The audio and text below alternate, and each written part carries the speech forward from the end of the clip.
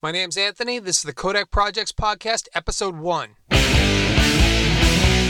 is going to be a real short episode this time. It's just kind of an intro episode, just to let you know what this is all about. Kodak Projects is an original content production company with projects that really revolve around BMX, skateboarding, hardcore punk, filmmaking, art, graphic design, technology stuff, all things that I've been interested in for a long time.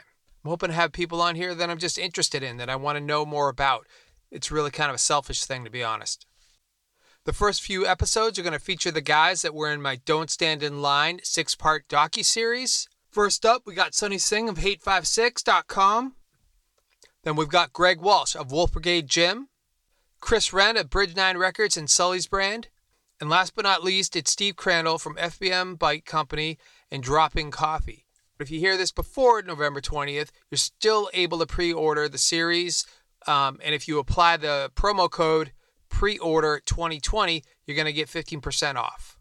Episode 2 is going to be Sonny Singh. In the meantime, you can check out KodakProjects.com. That's CODECPROJECTS.com. Or check us out on Instagram, Facebook, TikTok, YouTube. It's Kodak Projects at all the social media stuff. All right, check you guys later. Don't